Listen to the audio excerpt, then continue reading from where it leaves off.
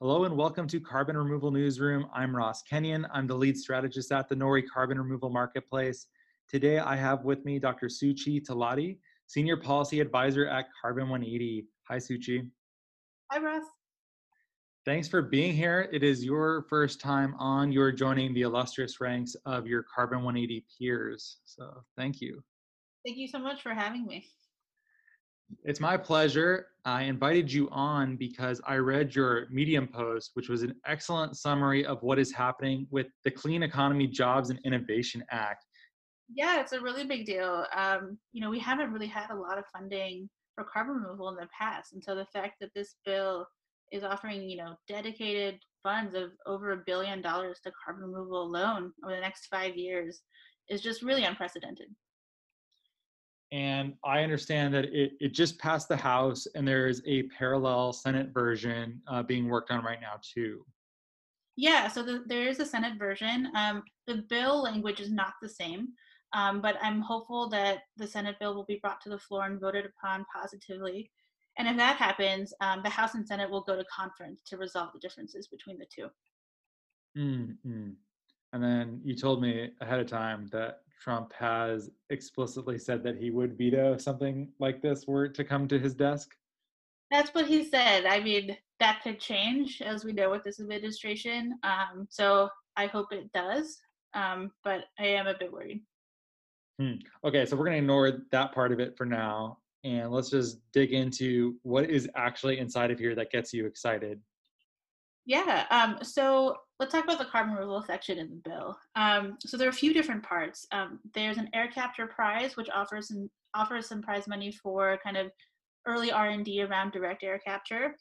And really interestingly, there's also a commercial direct air capture prize. And so this particular program offers funds per ton removed. And so it offers $180 per ton. And so if you know about 45Q, that is a tax credit that offers $50 a ton for direct air capture if it's going to storage. But this offers $180 per ton going to saline storage, and that's just really great incentive to really spur geologic storage at scale. There's another portion of the bill that creates direct air capture test centers to help advance research, development, deployment, and demonstration. And so that would be housed at different higher education institutions. And these would help develop, front end engineering design and also offer kind of public records of performance and be these kinds of hubs for research, which is really exciting. Um, I also want to talk about a couple other provisions in the bill that aren't directly related to carbon removal, but are incredibly important. So another section is dedicated to carbon storage. And so this part of the bill actually dedicates $3 billion to helping RD&D for storage over the next 5 years.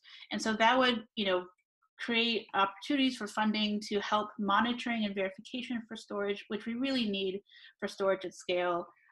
We also need modeling to help, predict and verify, carbon dioxide containment. It would also offer funds to help research around environmental and safety impacts of storage, and also help support a regulatory framework. We know how difficult Class 6 well permits are right now to obtain, and so figuring out how that should look, what we need to change, and how we need to, create new structures for this rapidly changing space.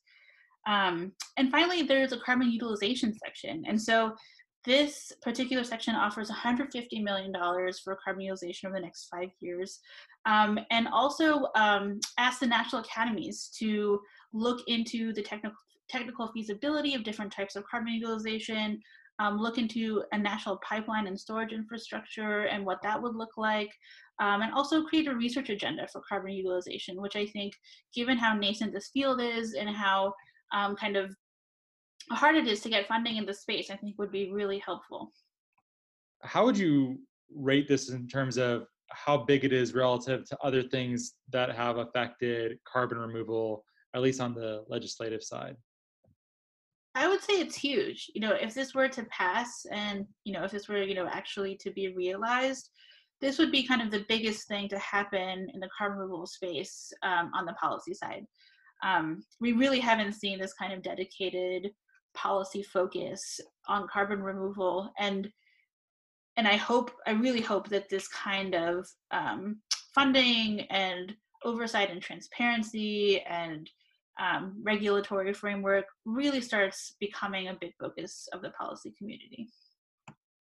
Why do congressmen and women, why are they so, I don't know, surprisingly supportive of carbon removal? I mean, the House passed it. Um, I guess that's a strange way to phrase it. It's just we were talking before the show started about how much the space has changed even over the course of a few years, and now you have support in Congress. It's shocking to me, and it's exciting. I guess what is happening over there? Is it just people like Carbon 180 spreading the word, or are there staffers in various congressional offices pushing this? How is it happening?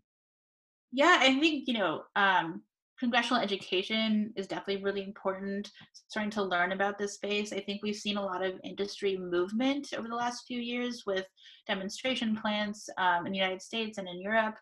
Um, I think also kind of really big reports like the IPCC and the national academies talking about the need for carbon removal to meet net zero goals and to, keep temperatures under 1.5, and how important a comprehensive research agenda is, has also been really critical in getting people on board to creating really expansive policy in this space. Um, it does create really interesting coalitions, and I think that's because carbon removal offers the opportunity to create a lot of jobs. It also, at the same time, is an opportunity to, really create, new ways and pathways to, get to net zero. And so I think those kinds of coalitions are going to be really important moving forward. I think it is challenging, with the fossil fuel industry and environmental groups, and I think figuring out how moving forward the fossil fuel and oil and gas industry is going to play a role in this space. And so I think that will be something to keep an eye on moving forward. Do you think that they see an opportunity here with the carbon removal space? We tend to be a bit optimistic about their existing participation and also future participation, though we know that others do not see it the same way and see that potentially as more of a threat. Where do you sit on that? I think it's really difficult because I do think they see it as an opportunity, and right now we do need to have a lot more funding in this space. But I think that's why we need more public funding. I think having government funding um, and creating measures where we have more transparency and oversight as we grow this space is really critical. Um, and I think having fossil fuel industry help is important, and I think I acknowledge that we definitely need that kind of expertise, but my hope is that we can move to a more government focused program. Do you have a sense of the timeline? Basically, the bill needs to get floor time, and so they can actually vote on it. So I'm hopeful that that's going to happen soon. And once that happens, these bills will go to conference for the House and Senate to resolve those differences. How long that could take, I'm not sure. And obviously the election is going to play a really big role in how these timelines might move. And so I'm hesitant to kind of give any sort of exact numbers because everything is just very volatile. Got it. That makes sense. Well, is there anything else happening in the world of policy with regard to carbon removal that our audience should be aware of right now? I think those are kind of the main things right now. We did see the CREATE Act introduced in the Senate, which was a really exciting bill around carbon removal and kind of creating structures in the executive branch to work in this space.